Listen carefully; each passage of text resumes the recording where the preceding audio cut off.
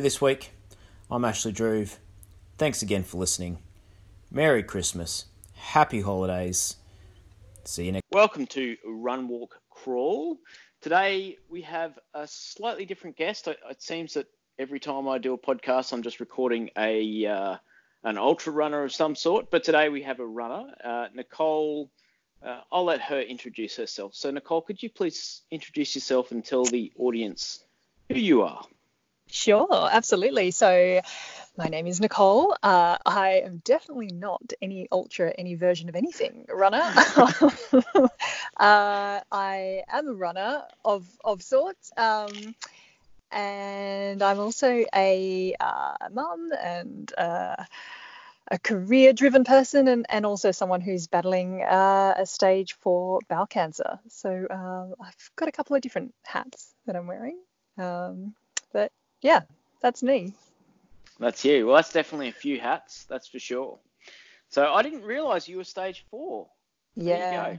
Yeah, stage 4 bowel cancer. So diagnosed in, where are we now? 2020. So diagnosed March 2017, stage 4. At the time, my little baby man, my son Joshua, was only 8 months old. So yeah, that's where we caught it. It was right at the end where we'd already seen a spread to my liver and my lungs at that point. So when I was diagnosed almost 3 years ago now, I was told that the statistics said that I probably had about maybe 18 months to sort of 2 years, maybe 3 years if I was lucky, left. So yeah, sorry, that kicks off the podcast on a pretty low note, doesn't it?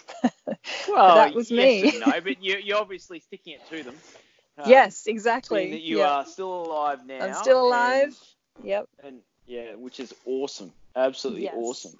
Thank you. And so has there been any regression in your disease through treatment, or are you still sitting in stage 4? Yeah, so look, technically I am sitting in stage 4, and by definition, I guess you'll always kind of be sitting in stage 4. I think, stage 4 cancer land is a really complex place to be. It's not something that I understood at all. I don't have a family history of cancer at all. I'd never even, come across cancer. I was extremely lucky. I hadn't had any family or loved ones or anyone with cancer. But once you've got a spread of disease and it's gotten into your blood or it's gotten into your lymph nodes or however it's chosen to sort of work its way around your body, those microscopic cells are then there. So it's always a sort of a hunt to see, if you manage to trap it and get rid of it in one place, is it going to pop up somewhere else? And obviously stage 4 cancers are very different depending on the cancer too. And mine's very specific to me, my bowel cancer, and also the DNA of that cancer. But I mean, the short answer to your question is there has been a lot of response to treatment in my disease. So I had a great response to chemotherapy. I've done a lot of rounds of chemotherapy. I've been in active treatment for 3 years now. So I've had a bowel resection, I've had a liver resection, and I've had 5 lung operations to cut the cancer out of my lungs, and then in between that, lots of rounds of chemotherapy. So it's a constant battle. At the moment, everything is pretty clear-ish. I never say totally clear, and I don't like using the word remission or anything like that. It's just a very complex word to use in stage 4 land. But yeah, I'm very, very, very lucky. Things are very positive for me at the moment.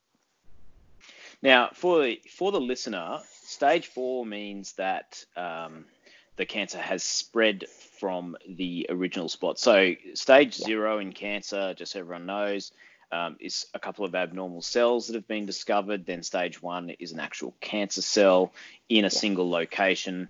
Stage 2 is a bit of a mix-up. Stage 3 means it's spread somewhere else, but it's still relatively isolated. Then stage 4 means it's spread to pretty much everywhere, depending on other organs is probably the best definition. So well, you've had a lot more surgeries than I have. When they did the resection of your bowel, how much did they take out? 25 centimeters, I think. So there you go. So they took a meter out of me. Oh wow, that's a lot. Yeah. I guess we've got a lot of bowel to go around though, don't we? We do. That's just it. The human body has 0.7 meters of intestine, etc. Because they took, I think they did like 2 or 3 resections in Yep. my gut. But yeah, they went to town. But still, Yeah. 25 centimeters is a lot. Yeah. How long did it take you to recover from that surgery? That surgery was my toughest one. It was a massive achievement to get to that surgery. I had that surgery being the liver and the bowel resection we did at the same time. So we did that in, okay. yeah. And it was, I was cut open from sort of, my breastbone all the way down, straight down the front of my tummy, down to my sort of, pelvic bone, all the way through as far as we could cut, I guess. So yeah, that took me a long time to recover from. I would say sort of 6 weeks before I was really kind of being able to get back into anything physical. And yeah, but I guess with surgery, it's almost become like a sort of a standard part of my year and my calendar is to kind of think about surgeries and how I'm going to plan for them and how I'm going to prehab for surgery and how I'm going to rehab for surgery and, which part of my body needs attention at the moment to do that. So, yeah, as you know, it's a very complicated proposition, the old surgery. So, and it's also kind of weird to have it as your normal. But It is weird to have it as your normal. It's weird to constantly go and visit your surgeon. Yeah. When you tell people that, oh yeah, I'm going to see my surgeon today, they go, what do you mean you're going to see your surgeon? Yeah, that's right. Yeah, the guy who keeps cutting me up. Yeah. But I'm no longer allowed to have surgery now. Yep. With where I've got to, the surgeon actually refuses to do any further surgery unless it's life-saving, Sure. as in emergency life-saving, because Yep. I now have cancer actually in the fascia. Okay. And so every time they make any sort of incision or any time I graze myself now, I actually spread cancer cells, which is interesting. Wow. That's tough. Yeah, it's different. Yeah. That was a weird conversation to have with my surgeon. Completely. I'm sure you've had some weird ones with yours. Weird ones, yeah. That's for sure. And then lung surgeries, 5 lung surgeries. So that's pretty full on because lungs must. I haven't had lung surgery. I can imagine it must feel like you're drowning when you're in recovery. Yeah, it's so I've had 1 lobectomy, so we had an entire lobe that had to come out, and then I've had 4 wedge resections as well. 4 of the operations we've done just keyhole. 1 of them we had to actually carve into a rib to get access to the area we needed to lop out of there. So yeah, lungs are tough. To be honest, like some of the smaller resections, the smaller wedges, if they hit me in particular places for whatever reason, they've been tougher to recover, some of them, than the actual complete loss of a lobe. But yeah, lung surgery is tough. That kind of feeling of like you say, that kind of drowning and simply not being able to get enough air into to where you want to get it, and then it's a constant battle to get your lung capacity back and to train up and to test your body to sort of see how far you should go, and of course for someone like I'm 35 years old, I'm relatively fit, and so the conversations you're I very have, fit compared with the average person. well, I can tell you that. Okay, I'll take that. But yeah, the conversations with my thoracic surgeon who's doing all of my lung surgeries are really interesting, right? Because he doesn't really see that many people who've had 5 lung surgeries who are then going out for a run. So it's really hard for me to say, am I pushing too hard? What am I doing? He's like, well, Nicole, I don't really know. You're doing great though. You should keep doing it. So yeah, it's, I'm navigating something that is a very unique human experience, I guess, and just trying to do the best I can. Well, you're smashing it. Thanks. Like as you know, I follow you on Instagram. And while we're speaking of that, where can people follow you on Instagram if they wish to? Because you've got a public profile. I do. Yep, it's Nicole Coopy. So Cooper is my surname. Just remove the E and the R and replace it with a Y. And yeah, Nicole Coopy is my Instagram name's also my Twitter handle. I'm not very good on Twitter though. Oh yeah, no, I did Twitter for about 10 minutes and went, no, this is not Nah. my Yeah. cup of tea. So yes. Yes. Anyway, it seems to be definitely a North American, European thing. Twitter seems to be a bit less in Australia. I think I have too So much to say. That's the issue for me. The character count and I'm just not pithy enough. I don't know. you can't quite do the Donald Trump couple of words just to piss no, everyone that's off right. thing. That's right. Yeah. There you go. So now, who was Nicole before you discovered cancer? Yeah. So look, I was obviously a brand new mum at that point. So I, it was 8 months into discovering what life was like with a brand new baby boy. It was our first child, and my husband Tim and I were sort of navigating being parents and what that was all about. I'm also, I'm very, like I said, very career-driven person. My undergrad study was in Asian studies and journalism. I'm a communicator from, in terms of background. I'm Perth born and bred in Western Australia originally. Met my husband in Melbourne, but we've lived in Sydney, we've lived in Canberra, we've travelled a lot for work. And I've done a lot of further studies. I've got an MBA, quite entrepreneurial in spirit, and a bit of a workaholic really in terms of how I like to spend my time. Very much sort of interested in the human journey within a workplace. So I ended up working as a management consultant, ultimately taking an interesting path to kind of get there. But so worked with a lot of big organisations, Australian companies and global organisations, in managing their workforces through change, and that's kind of my work history. Met my husband Tim as part of that, and eventually, when we travelled enough and worked enough, we wrapped our heads around being parents and taking a bit of a break to do that. And yeah, he was really kind of barely out really before I found cancer. So that's been obviously a really interesting 3 years for me when we talk about who I was by definition and how I spent my time versus what I've done in the last 3 years, which couldn't have been more different really to the Nicole who came before. But for the better. I think it's I've always been interested in people and change, and boy, have I experienced a lot of that. So, yeah. Oh, it's definitely life changing. Yeah. There's no doubt about that. Completely. So, in that change, yeah. Now this is going to sound a bit weird, but are you happy with the change? If you could get rid of cancer and you just had to change, has it changed you to a better person, do you think? Yeah, it has. And to be honest, like, I would never want to. It is a weird question, and it's hard for me to articulate this, and I think people can sometimes be a little bit dismissive when I try to explain this, but I actually wouldn't change very much of my experience at all. Like I'm very, very hopeful that my cancer doesn't kill me and I don't end up in that place. But in terms of who I have become, in terms of what I prioritize, in terms of how much love I have for the people in my life who give that love to me, I'm a very different person. I'm a very forgiving person. I'm a very tolerant person.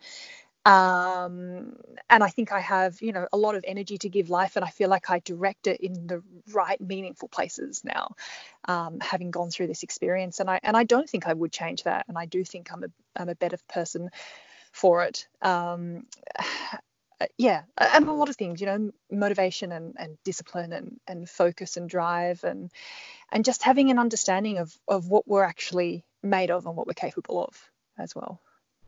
Yeah, definitely. In coming back to cancer and particularly surgeries, prehab and rehab. Yep. Now, I've worked my life as a coach, and so I would have a very different version of what prehab and rehab are. Yep. So can you explain what prehab and rehab are for someone who might be about to undertake the journey or has been recently diagnosed? just what that might mean for them, or Yeah. what it meant for you, basically. For me. Really. Yeah. Yeah. Well, I guess I need to put the big kind of disclaimer, waiver, whatever on this whole conversation Of and say, course. like prior to me encountering cancer, I was not really a physically active person.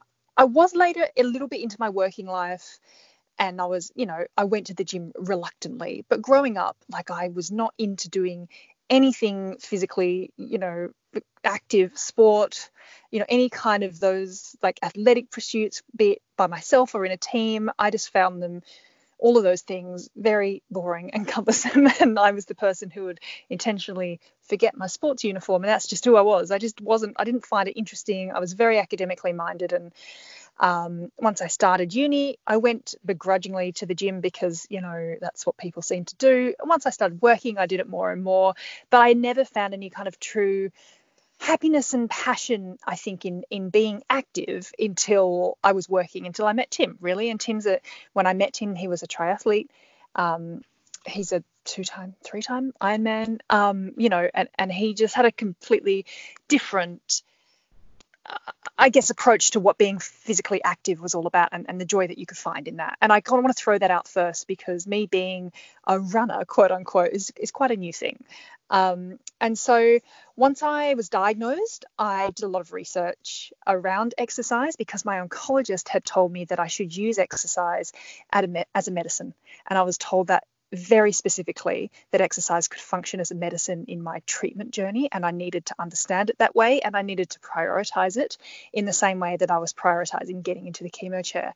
And I was really interested in that, and I wanted to make sure that there were signs around that, not that I didn't understand him, but more so to explain it to everyone else who was trying to come along in this journey with me. And that led me to do a lot of research around the role of exercise in the treatment of cancer. And there's an amazing body of research around what exercise can do for cancer in terms of reducing ultimately the risk of cancer, but also reducing the recurrence of cancer, reducing the impact of side effects, putting me back in the chemo chair more regularly and every time, and doing that was kind of the motivation for me. So when I was diagnosed, I needed to do 12 rounds of chemo, and we needed to kill as much of that cancer as we possibly could, and it was heinous chemo. And so in that respect, the exercise was used as an enabler of treatment. Once I got through 12 rounds and we had a great response, and then I needed to prepare for surgery, it was this, life-saving surgery. And so then the discussion around prehab for surgery, I had with an exercise physiologist who sat me down and said, okay, if you're going to go into a surgery, you need to prepare your body for that. You need to prepare your body for what it's going to go through in terms of not being able to move for such an extended period of time. And you can actually, work a lot of the muscle groups into a period, a status of strength to prepare them to then be cut open. There's a lot of movement that you're still going to want to be able to do, even though you can't do as much as you wanted to. And I had a little bit of those ideas explained to me when I was pregnant, and I did work out when I was pregnant up until the point of giving birth as well. And so I understood that I could kind of train into that physical experience and then rehab out of it as well. And so the idea of prehab and rehab from surgeries is just the same, really, with the added value of knowing that exercise is not just helping me physically recover from this particular surgery, but is also helping in the broader treatment of my cancer. Excellent. It's a long answer, sorry. Yeah, it's a lot, and I was just taking it all in because, I've been in the same sort of boat, and exercise for me, like I get comments online, etc., or comments from people, are you doing too much? And it's like, well, when I do that much, I stop taking pain meds, so I'm pretty happy not taking, and we're not talking Panadol anymore. So completely. Speaking of that, is your cancer painful? No, not really. It's painful, like, I guess, as you would know with the bowel cancer, when you're dealing with areas of the bowel, I think it's more painful in terms of frustrating, in terms of, like how irritating it is that you kind of your bowel habits just out the window, and that totally gone. Yes. Yeah, and that's quite restrictive for me, like trying to work, trying to exercise, trying to do all of those things. In terms of physical pain, I wouldn't say so, no. I have like other physical manifestations, so like breathlessness and all of those sorts of things as a result of my lung surgeries. When I was diagnosed, of course, it was extremely painful. Like my liver was full of disease, and my liver was really swelling within the capsule, like I was kind of on the verge of going into like a liver failure. I was getting referred pain all down my arms, and that part was extremely painful. And of course all of the surgeries have been extremely painful. But day-to-day pain, no, I'm really lucky. I've got a lot of nerve pain that persists, particularly across my sort of my back, my abdomen, where we've just made so many cuts into me, that I do get a bit of nerve pain. And there's drugs that I could take for that, but to be honest, I try to just, I don't know, be a bit tough about it. I just feel like, as you have to kind of make this such complexity with your treatment landscape and what you have to take and what you have to put in your body. And I try to make pretty pragmatic decisions about what I can tolerate and just kind of get on with it, I guess, is my take. Yeah. When they resected your liver, I mean, a liver grows back in, I think, is it 8 weeks or 12? Yeah, I don't know, but it does grow back. Yeah. Did it grow back completely cancer free? Like they managed to get all of the cancer plus a margin? Yeah. So my liver scenario was pretty dire. So I had, like, we counted sort of 13, 14 tumours in my liver, and when I was diagnosed, it was completely unresectable. So where I've had a response from chemotherapy, it's shrunk or killed, quote unquote, some of the disease in there. So we've lobbed off a bit that still had active disease in it. The sites that remain are sites of former cancer, if you like, of sites of former tumours. So we watch them, they don't light up like a Christmas tree on all the scans, and therefore, we're led to believe, based on the investigation that we can do, that they're dead and they're going to remain dead. But that, like I say, like stage 4 land is you just never know. And one of them could actually still be alive. One of them could still be, there could be some cells in there doing their thing, and we might have to jump back in and do some more liver work at some stage. But that's just the reality of my life now. That's just, like, as I'm sure you experience the same, right? You just kind of have to just take each day as it comes and see, okay, well, what's my body going to throw at me next, and how am I going to respond to that? Pretty much. And I love the fact that you've just used the term light up like a Christmas tree, because when I was first diagnosed, so I went into hospital, I collapsed at work, and I ended up in hospital, and the surgeon came and saw me and said, I need you to have a PET dotatate scan. I went, cool. And I had that, and then I went literally straight from that scan into surgery. Yeah. And I was having a joke with the surgeon, or at least trying to, in pre-op. And because the day before, or the 2 days before, when I had a chat with him, he's quite an athlete himself. And so, we were having a joke and a chat about training. And but he was dead serious. He goes, "You've just lit up the scan like a Christmas tree." Yeah. And it's just like, oh, there's that same term. Like, yeah. Absolutely. It's kind of funny that's been used by other surgeons. Yes, absolutely. Yeah. And it's a weird choice, right? Because you would think that there's a lot of joy and happiness in the bright lights of a Christmas tree, but not so much when it's your body. Right. Yeah. But no, once you not in this particular scenario. It's No, and you light them up, and they go, oh, and this colour means this, and this colour means that, and you go, oh, there's a lot of glowing of that colour there. Yeah, it's not so good. Yeah, there is. No. Yeah. Yes, because it for anyone who hasn't seen one, it does kind of look like Christmas lights, because they're all different colours. There's reds and yellows and greens and blues, depending on the intensity, and blacks, depending on the intensity of what's going on and just how active the tumors are when they Yeah. take that photograph as such. Yeah, that's right. Yeah. So tell us about your running, because Yeah. just this week, and then I also have to hear about your whippet. But just this week, you had dramatically increased your ability to run, Yeah. which was quite phenomenal. Like when I was reading through your post and you'd run 3 kilometers, which is excellent. Like it's fantastic. And then Yeah. next minute, you've like gone to 3.5 Ks, which for anyone who's just running or learning to run, like that's Yeah. a massive It's a difference. big jump. Yeah. Yeah. Yeah. So, yeah. So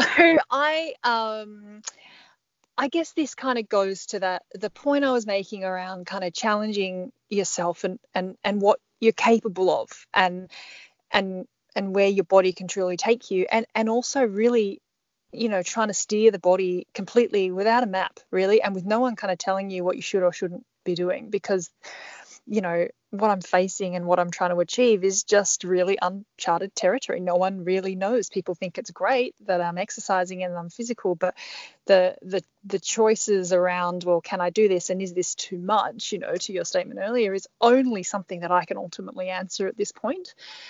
I have, I was a runner, not a very kind of committed runner. I would run because I knew that it would keep me fit and because it would help me, manage weight or any of those sorts of things, but not because I found any particular joy in it. And it just felt like a kind of a quick and speedy path to being fit and healthy. When I met my husband, obviously he helped me find a little bit more, I guess, intention in running, in terms of actually trying to think about how you train your body in a very intentional way to perform better at running. And then, of course, once I was diagnosed with cancer and I wanted to run, I had more of a reason to run. Then I got better. The longest that I ever did in terms of, duration of running was kind of around the sort of 8, 9. I hit 10 kilometers once. But the reality of it for me was I would kind of push myself to as far as I could go before I had my next kind of impending round of chemo, or I had my next decision around lung surgery, or, ultimately when we decided to do my operation to take my bowel and liver, there was always, opportunities to run, but those opportunities would only last for so long before then I was ultimately back into a rehab scenario and having to start from scratch. When I had my bowel and liver resection, I was in hospital for 10 days. I lost 6 kilos in that time. I couldn't walk. I had to learn to walk again through the pain that was associated with having that degree of surgery. And that's a lot, to kind of recover from and then to get back to a stage of running. And but through the process, I guess, of learning to find joy in it and kind of using it as my ownership of myself and kind of taking back the control of what I've experienced through my cancer, I have found a lot of joy in running, to the point that I think one of the toughest things about being a runner is the fact that you can't run. And I think that I guess like that's my status quo so regularly, is that I can't run, and or that it's a really hard slog. So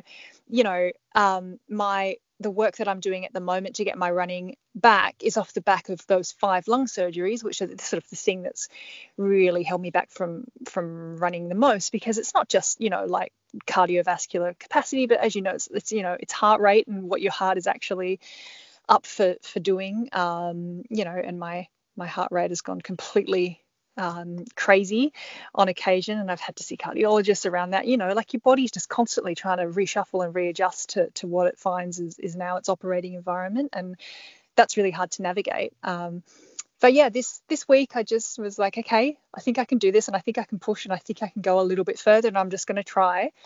And yeah, moved from 3 kilometers to 3.5 in terms of distance, and also did that faster than I had been doing, because of course running for me is quite slow. It's just a kind of plodding along, but it's moving. And Tim, my husband, has told me many times that if I'm running, then it's a run, and I'm not allowed to call it a jog because it's a run and it's my run and I'm owning it, and that's the way I'm going to look at it. So yeah, it's I have quiet aspirations which I'm now announcing on your podcast, to kind of get back to that 5 kilometer mark pretty quickly, to be honest, because that's kind of a place where I was quite comfortable, and it's a run that I could do quite comfortably, and I feel like my lungs are really responding at the moment, and I feel like my heart is really comfortable as well at the moment. So yeah, we'll just see how that goes. Does your are you on any treatments in between the chemo? Like, are you on any meds, any other meds to help out? No. Okay.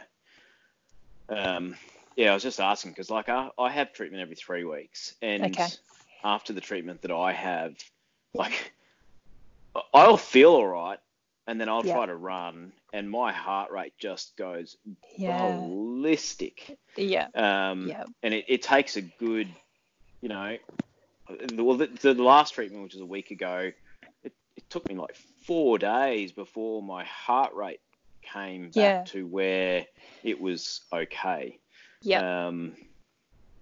So which is, I guess, understandable. Like, your body is just filled with these toxins, and it's just trying to process them, and well, that's the way I guess I've always thought about it. Yeah, so toxic. It's hilarious when you go into hospital and then have you had to wear the blue suits, etc., or had the blue tags? So you go into hospital and they go, oh, you're really toxic, we can't let you go. I remember I had a radiation treatment, and then they get out the Geiger counter and they put the Geiger counter next to me, and they go, no, you can't leave, because if you sit near somebody, you're going to make them sick. And it's like, hang on a second. I'm going to make someone else sick from the amount of radiation that I'm currently radiating. Oh, my God, Yeah. So, Doesn't that stuff give you cancer? Yeah. Yeah, that's exactly right. It's kind of funny, isn't it? Yeah, it is. How the perspective changes. So what do you think? You're obviously very driven. Yes. And, you've announced where you'd like to get to with your running, which is huge and fantastic. And first question, what is your capacity of your lungs now? Like, how much have they taken out? Like, do you know a percentage approximately? No, not really. Like, we've taken out. And is it your left and your right lung, or just one of them? We've operated on both of them. So it was my right, the lower right lobe that we took out, I think. And then we have operated on both sides. So and my scarring in both then. Yeah. And my lower left lobe is where we've had a couple of operations, and so. And it's a little bit, you would know on scans, not everything is definitive. And if there was an area that was a little bit questionable, it's that. And so there's a kind of an ongoing threat that we might need to take out that lower left lobe. And I think that's part of my motivation too, is that, I can run at the moment and I can push myself. So I'm just going to do that because, I could get my next scan and they could say, do you know what? We're just going to take out that lower left lobe. And then what's that going to feel like? I have no idea. Will I be able to run at all? I have no idea, and I had that outlook when they told me for the first time that I would have to have lung surgery, and I've just had to kind of deal with that. But I can still ultimately get to a place where I am running. And so, like a technical kind of, I need to do some lung capacity tests and do all of those sorts of things and kind of follow that up. But to be honest, because I've been in that treatment pattern for so long, and when you're a very active cancer patient, it's hard to think about things that feel a little bit like luxurious, I guess, in terms of, let's go do a lung capacity kind of test or work out that kind of stuff. It's like, well, really, is that life-saving? Not really. Do I have enough time for that? Probably not. I should probably go schedule a colonoscopy or something first, like that's just kind of like prioritization of the hospital or a medical center at the moment. But yeah, I do kind of want to figure out some of that stuff. But yeah, it's funny too. Like, I find that my lung capacity at the moment is pretty good, because I think we all kind of, as humans, have relatively short memories, really. And I know, like, at one stage I could run further than I can run now, but I felt pretty good when I just did my 3.5 kilometer runs. So I don't know. I do, as I say, have quiet aspirations for my lungs and what they're going to be able to do next. And post surgeries, because you've had quite a few. Yeah. How do you reset your brain to go, all right, let's do it again? Like, I'm going to be out of this and I'm going to be back up and doing X, Y, or Z. You know, how do you not get down in the dumps?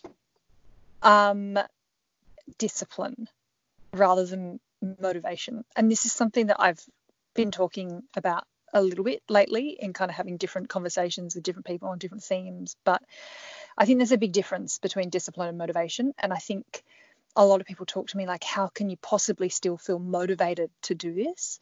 And the answer is I don't necessarily at all. But I do feel disciplined to do it, in the same way that, you know, if I have to go to treatment, you know, every fortnight for chemotherapy, I might wake up and feel thoroughly unmotivated to do that, but I'm disciplined and I have to do it. And that just is the way that it is. And I might go and I really enjoy it, and I might go, I find zero love in it whatsoever, but whatever, like I just have to get it done. And I think that that's the kind of the mindset that I've tried to apply to exercise and to the physical kind of rehab prehab journey, for cancer for me, knowing of course that then I get all of the endorphins and all of the other positive effects of exercise, which then have a great effect on me from a mental health perspective, and that, you know, the physical health and the mental health, you know, being so intrinsically linked, you know, is particularly for me, you know, so that's how I do it. Sometimes I really don't care to, but I just tell myself that I just have to, and I just do. Yeah. And I mean, your son's very young. Was it Joshua? Joshua, yeah, he's now, he'll be 4 now in July. So, yeah. And he's probably just grown up with it, so he probably doesn't know any different. But how does Joshua handle mum being ill when mum's ill? Yeah, he's getting a growing awareness, you know, as to what that is. But I think for a child, it's something that's just so part of their normal world, and they're growing up in their imagination, and he just kind of plays with the ideas that he sort of sees around him. Do you know what I mean? Like, I feel like other parents are out doing work, or they're doing this, they're doing that, mummy's a hairdresser, whatever. They're the kind of games and play that their kids talk about. Like for me, Josh plays and talks about being in hospital a lot, about doctors, about having sore bits, and, you know, asks me about my sore bits all the time. Mama, how's your sore bits?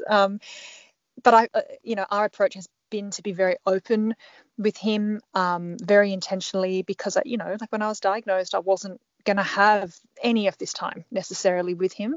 So yeah, you know, we just tried to make the decision that he was just going to come along with the journey, and that if I was going to survive, that cancer would actually always be part of my life. And so we just needed to be totally transparent with him as to what that meant.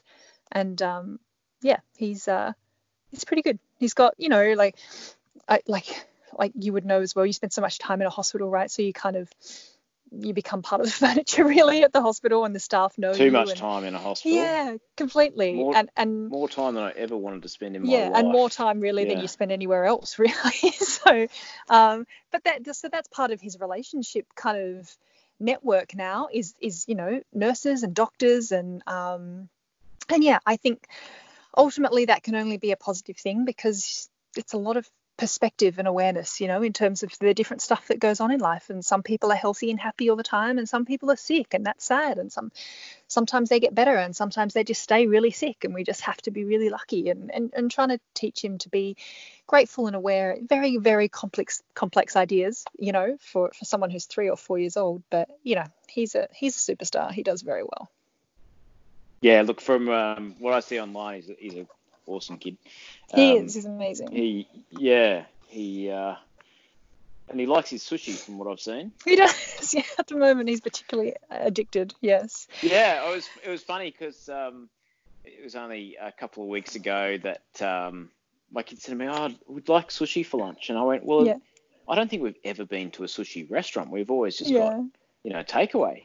So let's go to a sushi restaurant together. Yeah. Mum was, Yeah. their mum was at work. My wife was at work, and said, oh, rightio. So they go, well, what do you do? And I said, well, in this case, we just take the plate off the thing that's spinning around and around. Wow. Yep. Oh, hasn't it been the talk ever since? Yeah. So it's amazing, just the little things that, Yeah, the little thing. Yeah, well, yeah. My son's always been obsessed with transport of any kind of description. So when I explained to him that there was a train that had sushi on it, that was just that was amazing. That was next level, and it has been ever since, really. So yeah, we spent a lot of time doing that, but that's I don't know. I try to be a bit kind of easy on myself in terms of he does spend at least one meal a week, out and about doing stuff like that. But, I've got a lot of stuff on my plate at the moment. So if he can have a nice sushi meal and enjoy himself, then he should do that. Definitely.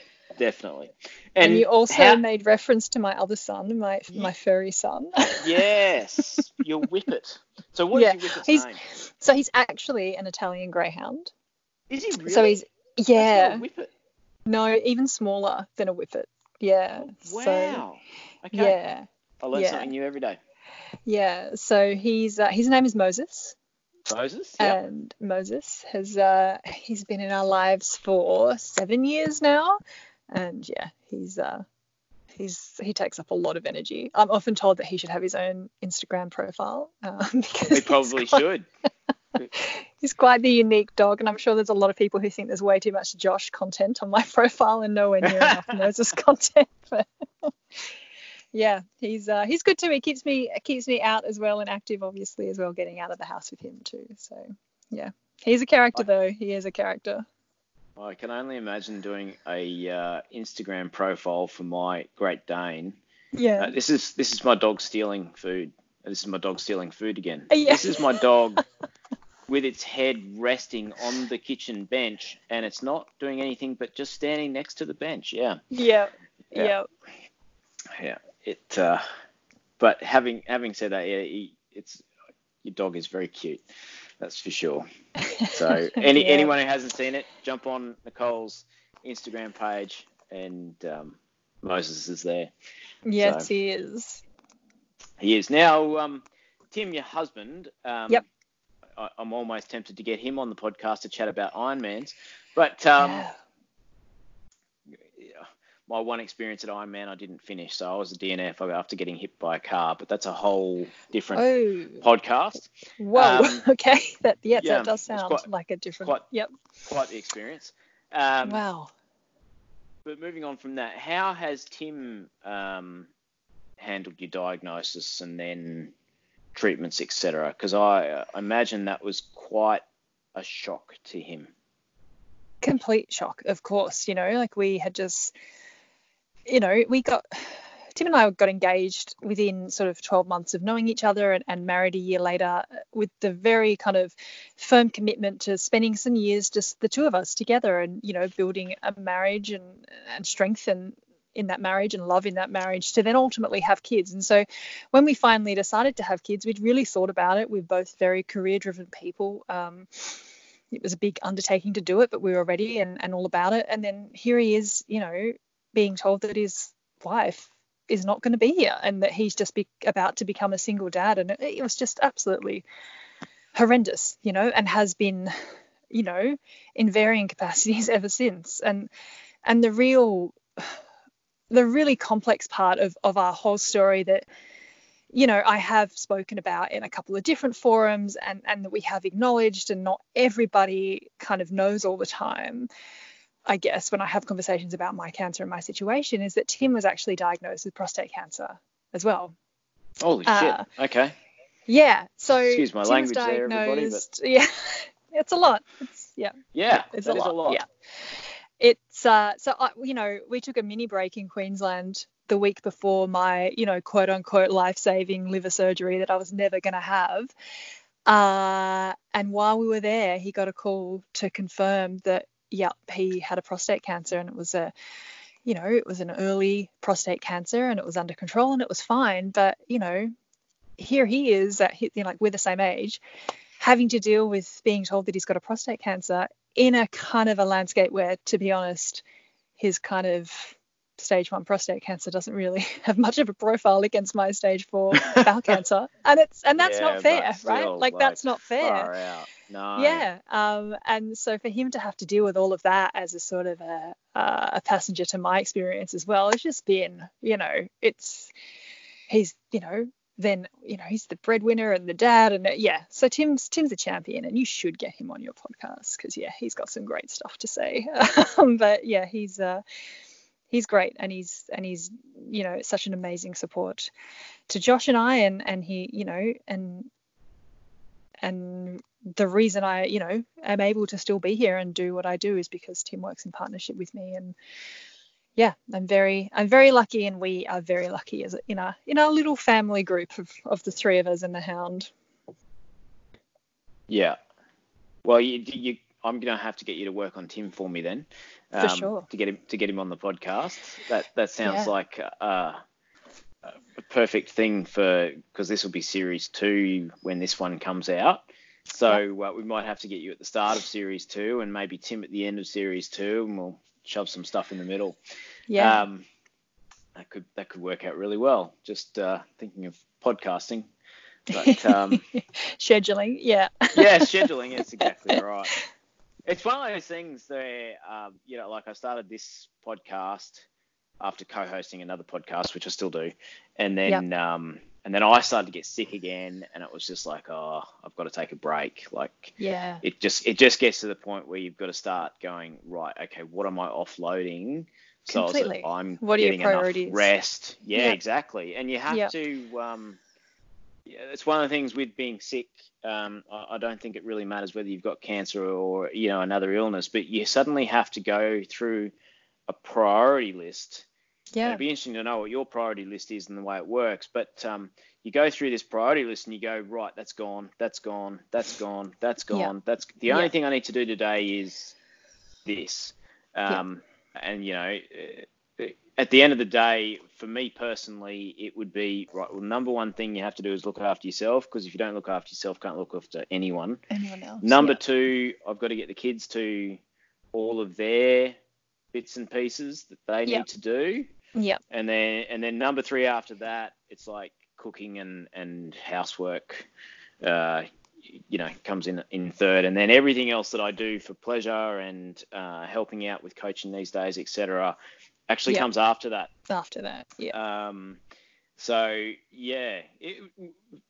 Speaking of, what's your priority list like, and how far down that list have you had to cancel stuff as such?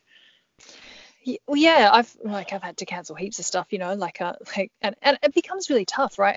As you would really appreciate, so much of our identity as people is just really bits and pieces of what we do kind of woven in as a fabric around us, and when we have to take some of that out, the whole thing can just fall apart, and that kind of sense of self. And even though I am focused on treatment, and that has to be my priority, and I have to keep myself alive, not being able to do stuff like work and use my brain, because I put so much work into my brain and so much work into qualifications and experience and all of those sorts of things, and then ultimately to sort of say, no, I can't do any of that, that's a really tough thing to handle. And I've had some really kind of quite profound cognitive impacts to me as a result of my treatment. My chemotherapy has meant that I'm not, as someone who's a communicator, it's quite tough to have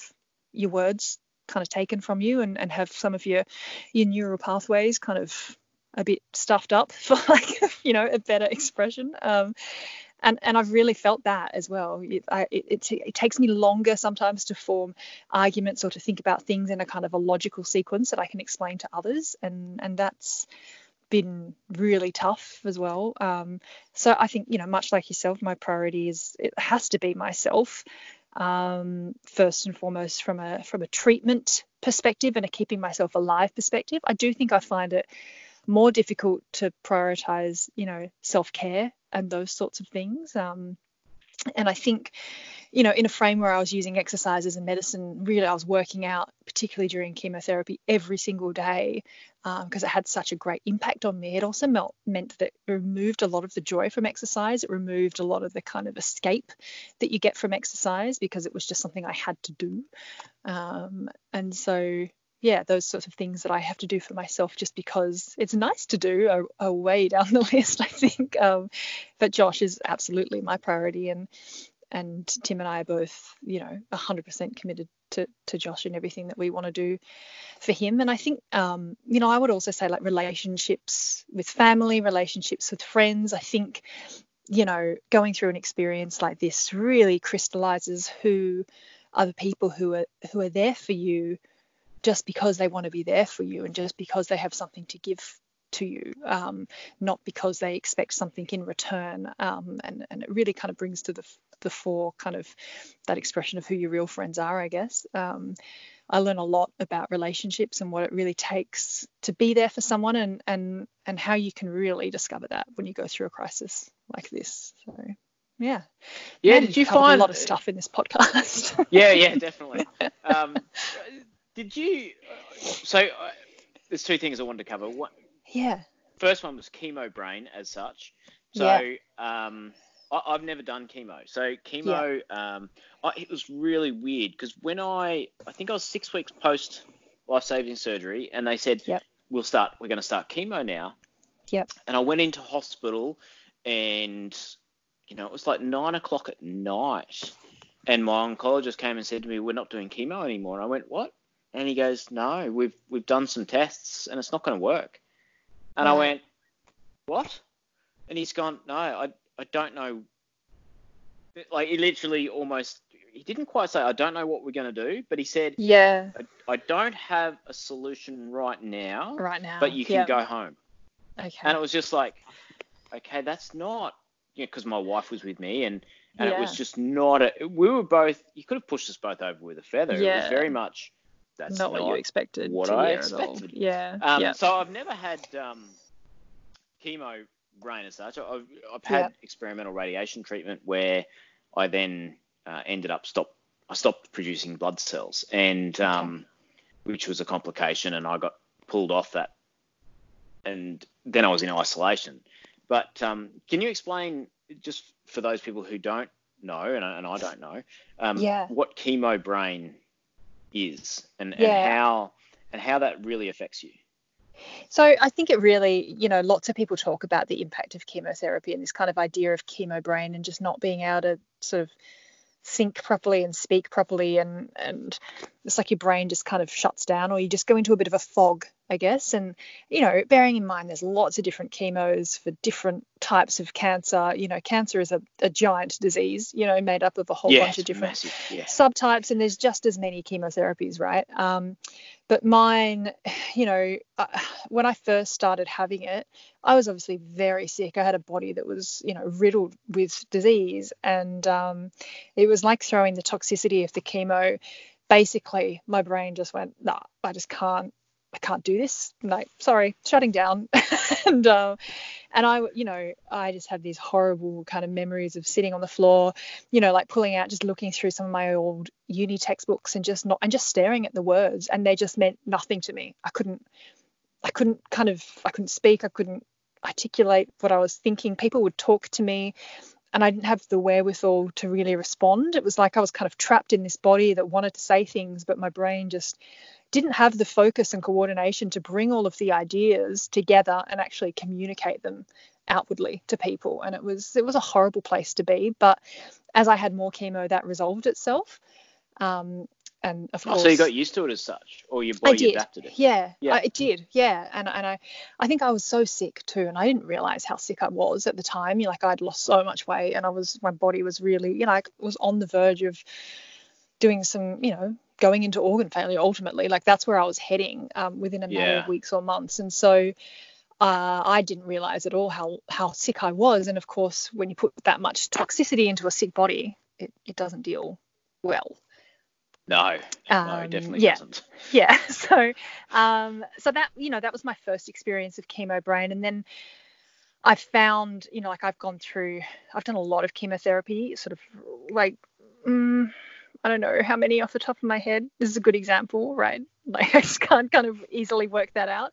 But upwards of like 30 rounds, 35, 40 rounds maybe of chemotherapy. And Far when I went out. back in to do another really tough round of chemo, this kind of last period that I had treatment, I went straight back into nowhere near as bad cognitively as I was, but and that's still there at the moment. I struggle with my words at times. I can slur my words at times, and I just find I just can't articulate what I mean sometimes in a way that I used to, and I also find that my decision making capability has changed as well. Like Tim sort of says to me sometimes, like, can you just have an opinion on something and stick to it? Like I just sort of wax and wane all over the place and really kind of want to take things and turn them over and not commit to an idea. And I'm really, yeah, I just think in a way that's quite different to the way that I used to think. So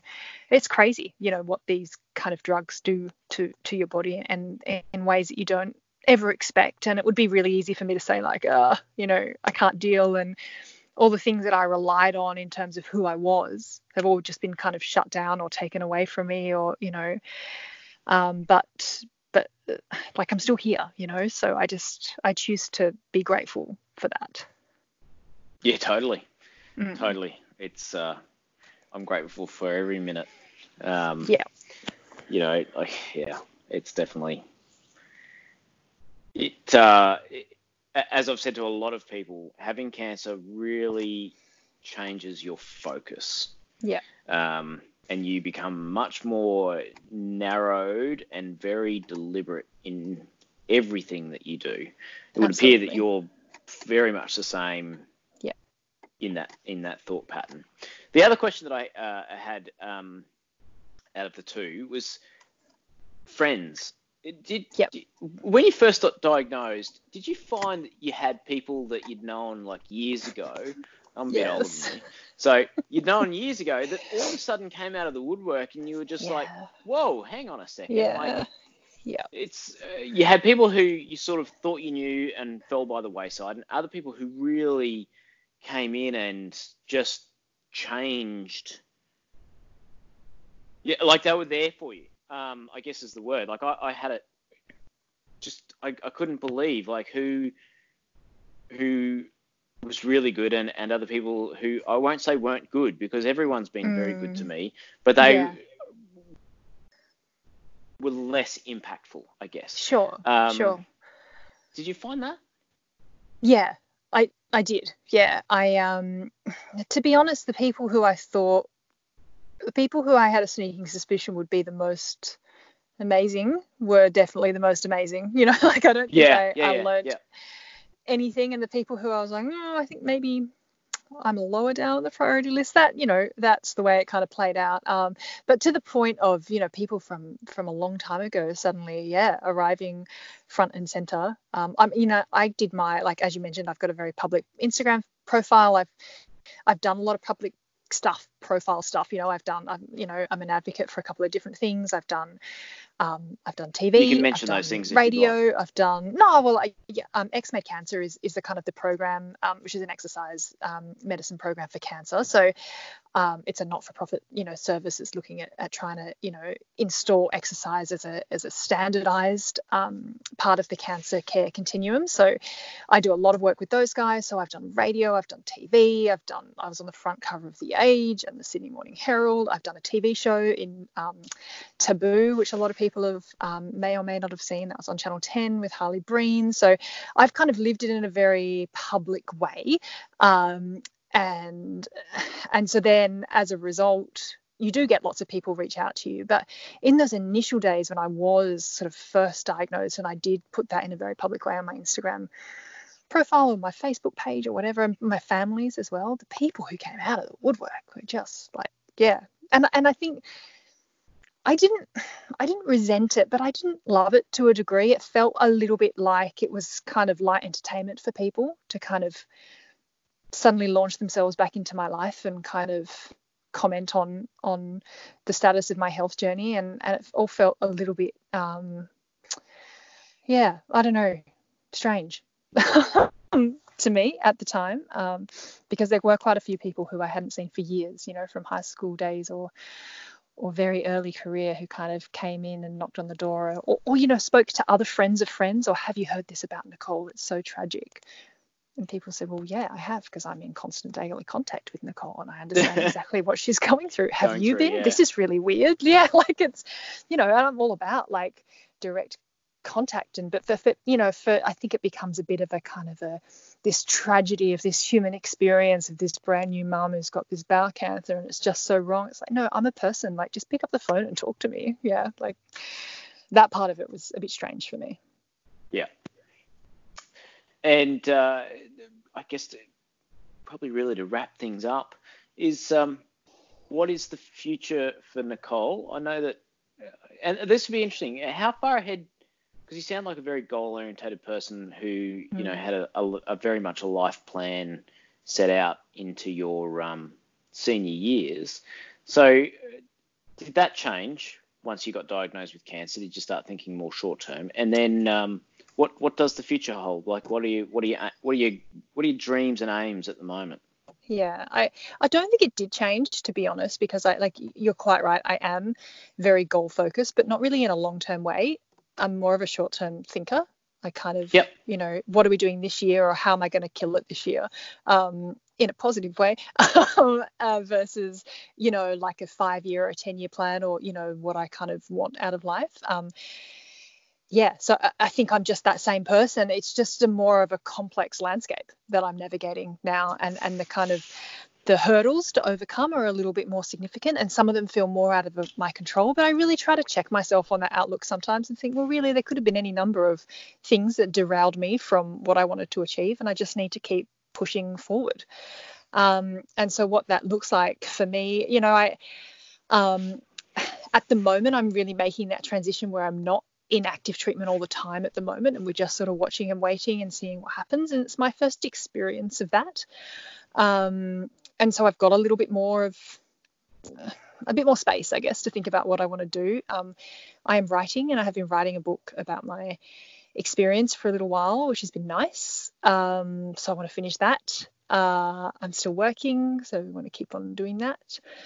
And then, I'm kind of interested to do some patient advocacy work, and I don't quite know what that's going to look like at the moment. So that's a bit of a kind of how do I take this whole, my career experience and my cancer experience and package it into something that has ultimately a positive impact on other people, because I have learnt a lot, as I'm sure you can relate to, about what it is to have cancer in Australia and what that looks like pragmatically from a treatment perspective, doctors and hospitals and insurance and all of those sorts of things, and how to get the best outcomes. And I think there's a lot that can be done in that area, and I'm quite interested in pursuing that personally, I guess, in terms of what I can do in a really positive way. Well, that's awesome. I think I've ended up kind of in the same place where you're just trying to help other people. And then you're looking for the avenues to do that. Which is to best match your skill set and experience, and completely. That's exactly right. So, well, I think that's a great place to wrap it up. I thank you very much. You've been an incredibly good speaker. You certainly haven't come across as nervous at all, which is fantastic. Thank you. Which, I genuinely appreciate it, and I appreciate the time. And it's fantastic that you've got to a place where treatment is not at the forefront of all thought. Yes. Which is awesome, especially after 3 years of having that as your focus.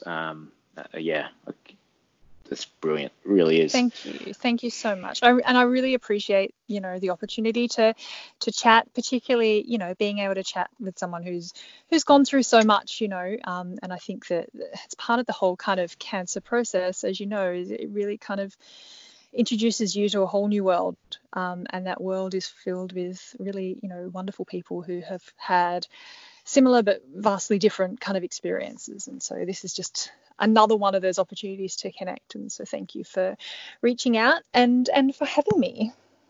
My pleasure.